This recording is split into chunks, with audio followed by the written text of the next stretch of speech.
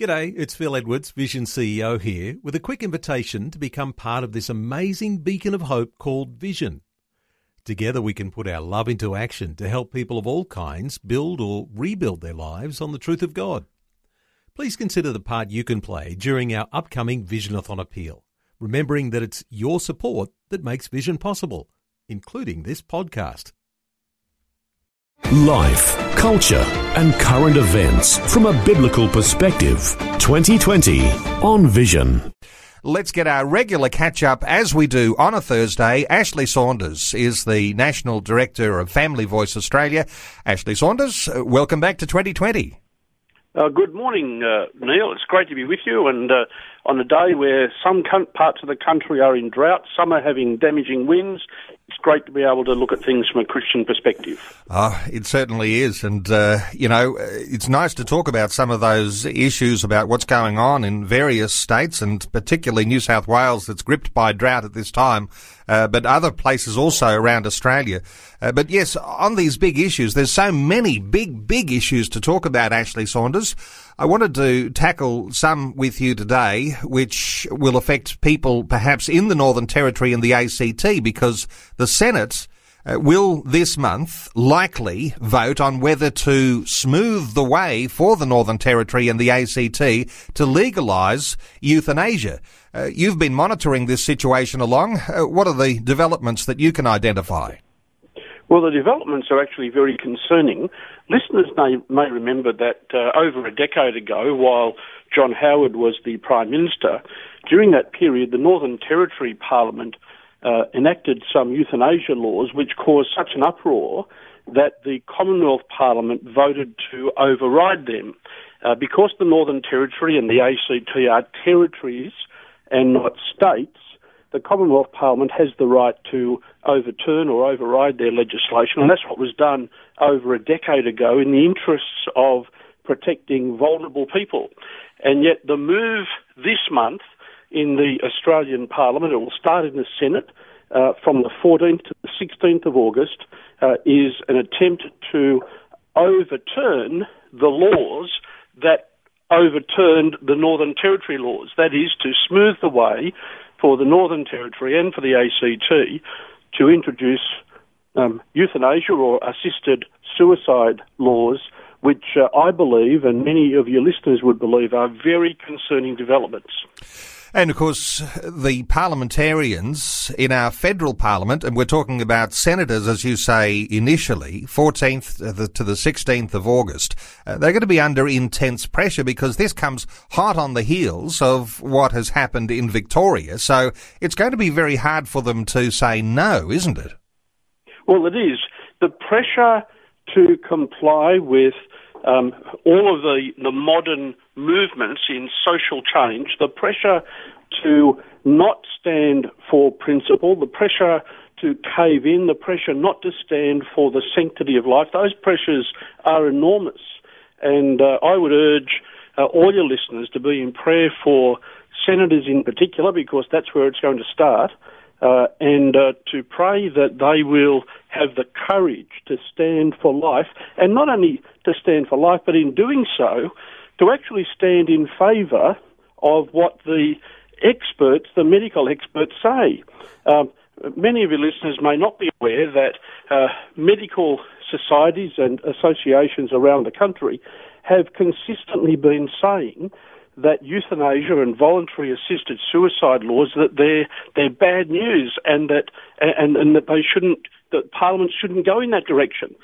So the experts are saying you need to provide more money at the end of life, but don't do it by failing to protect the vulnerable people and allowing them to do something that they could be pressured into doing, to doing something that sends a message that says that older sick people are not valuable, something that sends a mixed message to people about suicide. Ashley Saunders, there seems to be this sort of prevailing idea that doctors must be supporting this idea of euthanasia. Otherwise, the politicians wouldn't be voting or wouldn't be considering even relaxing these laws for the Northern Territory and the ACT. But you're indicating that there's overwhelmingly this evidence that doctors believe that it's a bad idea.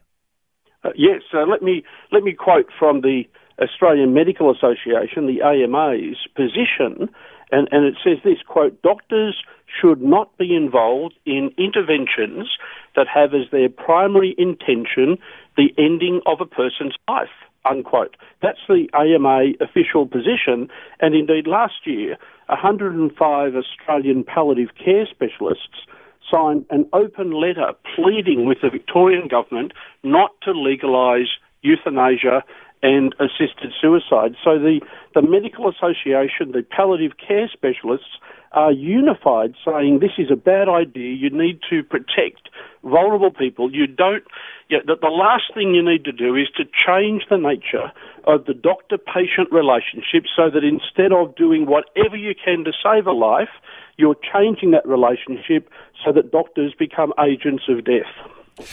Now, we might be concerned about how we compare with other nations around the world because while we're aware that there is euthanasia that happens in other nations, it's not as many as you might be led to believe if all you're listening to is some mainstream media with some left-leaning lobbyists and politicians who are sprouting that somehow or other we're behind the times if we don't have euthanasia. As I understand it, across the world, most medical associations reject this idea of euthanasia. Yes, that's right. So there's a doctor in Western Australia by the name of Dr. Lachlan Dungy, a lovely fellow who is very strong on medical ethics, and he says that across the world, 107 of the World Medical Association's 109 membership oppose euthanasia and assisted suicide. Let me say that again. Of 109 affiliated medical associations, 107 of them oppose euthanasia and assisted suicide laws. So, Ashley, as a listener to our conversation today, and people will no doubt appreciate that doctors don't like and think it is a bad idea to have assisted suicide euthanasia. If the Senate is going to be talking about that this month, 14th to the 16th of August, what would you say to listeners is as to the sort of action they might take to get in the ear of a senator that represents their state about what they ought to be listening to when they make these sorts of decisions? I would suggest three things. The first and the most important thing is prayer. Sometimes, even as Christians, we think that prayer is what you do when you can do nothing else. It always ought to be the first port of call, and I urge your listeners to pray. Secondly, I urge listeners to be in touch with the senators in their state, to go to the Parliament House website. You can find your senators, be in touch with your senators and let them know your concerns. The third thing is that there is a petition that can be signed, and it's on a website called noeuthanasia.org.au, and I would encourage listeners to go to that website and to sign the petition. Okay, let me just mention that website in case you missed it. It's noeuthanasia.org.au, and there is a petition there, an online petition that you can sign, and you can have your voice heard. Ashley, let's just move on to another issue that involves doctors. And this is one that we've begun to talk about on this program and aired it for the first time earlier this week. This idea of a doctor's code of conduct that is being introduced, and not everyone's happy with it. No, they're not happy with it, and for good reason, because it really is about, in many ways, about forcing an LGBT worldview on doctors. Now, that might sound surprising to your listeners, and it ought to, because one of the things that the Code of Conduct, if introduced, says is that doctors need to create safe places culturally. And again, doctors point out that what is a safe place for the patient may not be to actually buy in to an LGBT worldview. And so the idea behind this code of conduct is that people are being encouraged, rather doctors would be forced to create culturally safe places, and especially to do that where LGBT issues are concerned. The way that these issues are just taking over in Britain, as we've spoken about before, when you talk about British values, that's code for LGBT values. And when you hear in the context of this thing, culturally safe places, what you need to hear, or your listeners need to hear, is that safe places according to an LGBT worldview. Can you imagine the uproar if anybody suggested that doctors or anybody else needed to buy into a Christian worldview? And yet there is coercion through this code of conduct, if it's introduced, for doctors to have to buy into an LGBT worldview. Well, when you talk about creating a culturally safe space, and that means that the medical expertise of the doctor takes second place to a political motivation of an LGBT agenda, we can see the contradiction. We can see the problem with that. I wonder why people who are suggesting these things can't see that contradiction.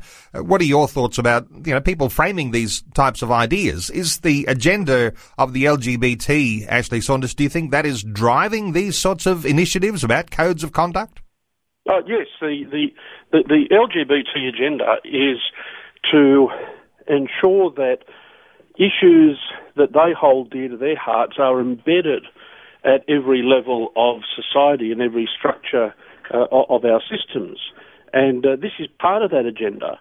And not only that, but part of the draft code not only deals with the relationship between a patient and a doctor in the surgery, but part of the draft code even says that a doctor needs to acknowledge and consider the effect of comments and actions outside of work, including online. And so you could argue that the medical profession, through this code of conduct, that the medical board is trying to become a censorship board, so that you not only need to ensure that your relationship is right and proper, and all of us would argue for that, between a doctor and the patient in the surgery, but they're even looking at what doctors do outside of the surgery, what they post online. I mean, how ridiculous that the Thought Police should come in and see that doctors, even in what they do online, on their social posts and all the rest of it, that somehow or other, we're watching you. Big Brother's watching you to make sure that you toe the line.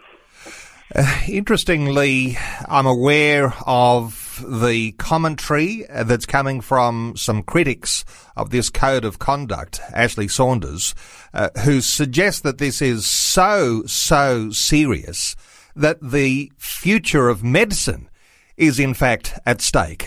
What are your thoughts on just how serious this code of conduct issue is? Well, that's certainly the view of some doctors, and I believe that they have rights and legitimacy in thinking that.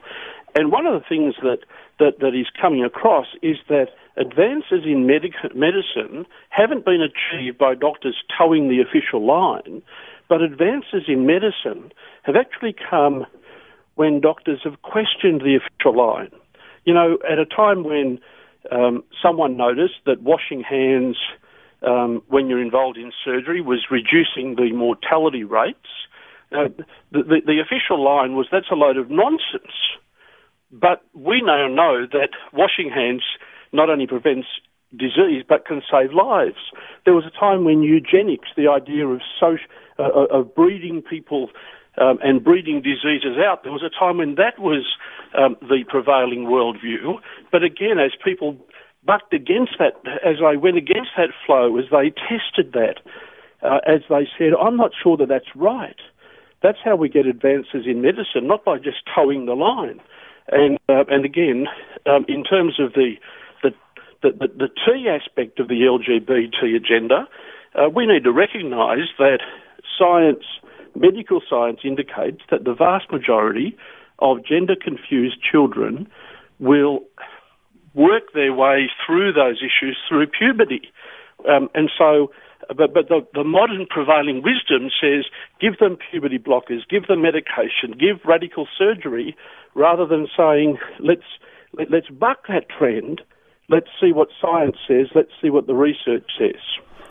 So we're in a position where it looks as though the medical board is becoming, as you say, a censorship board, and that being borne out even before there is any sort of rubber stamp on this code of conduct, because in my understanding, the Toowoomba doctor, Dr. David Van Ghent, he's in trouble with the medical boards because he retweeted something that was quite controversial.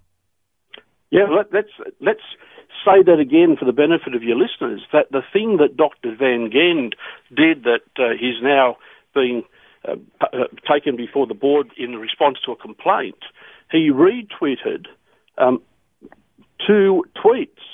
One was in respect of the book when Harry became Sally, and the second was simply a retweet of a column of a well-known Australian columnist, Miranda Devine, where she was critical of gender fluidity classes in schools, and she titled that one, "Same-Sex Marriage Has Led Exactly Where We Warned It Would." So all Dr. Van Ghent did, as I understand the situation, is without further comment, without adding to anything or subtracting from it, he simply retweeted a post from Lyle Shelton and a post from Miranda Devine, and that, 3 months after the event, has led him to have to face a complaint by the medical board. Well, Ashley Saunders, as usual, very, very insightful into those things that are shaping our culture, shaping the politics of the nation. And I know that listeners will be very intent on learning a little more, and I know that there are some posts that you have on the Family Voice Australia website. If I point to the Family Voice Australia website, fava.org.au, fava.org.au, people might be able to look at those things a little more deeply. Ashley, thank you so much for taking some time once again today to share your thoughts with listeners. Ashley Saunders, the National Director of Family Voice Australia. Ashley, thanks for joining us once again on 2020. Thank you and good morning, Neil. Before you go, thanks for listening. There's lots more great audio on demand, or you can listen to us live at visionradio.org.au. And remember, Vision is listener supported. Your donation, large or small, will help us continue connecting faith to life for hundreds of thousands of people across Australia and around the world. Learn more or donate today at visionradio.org.au.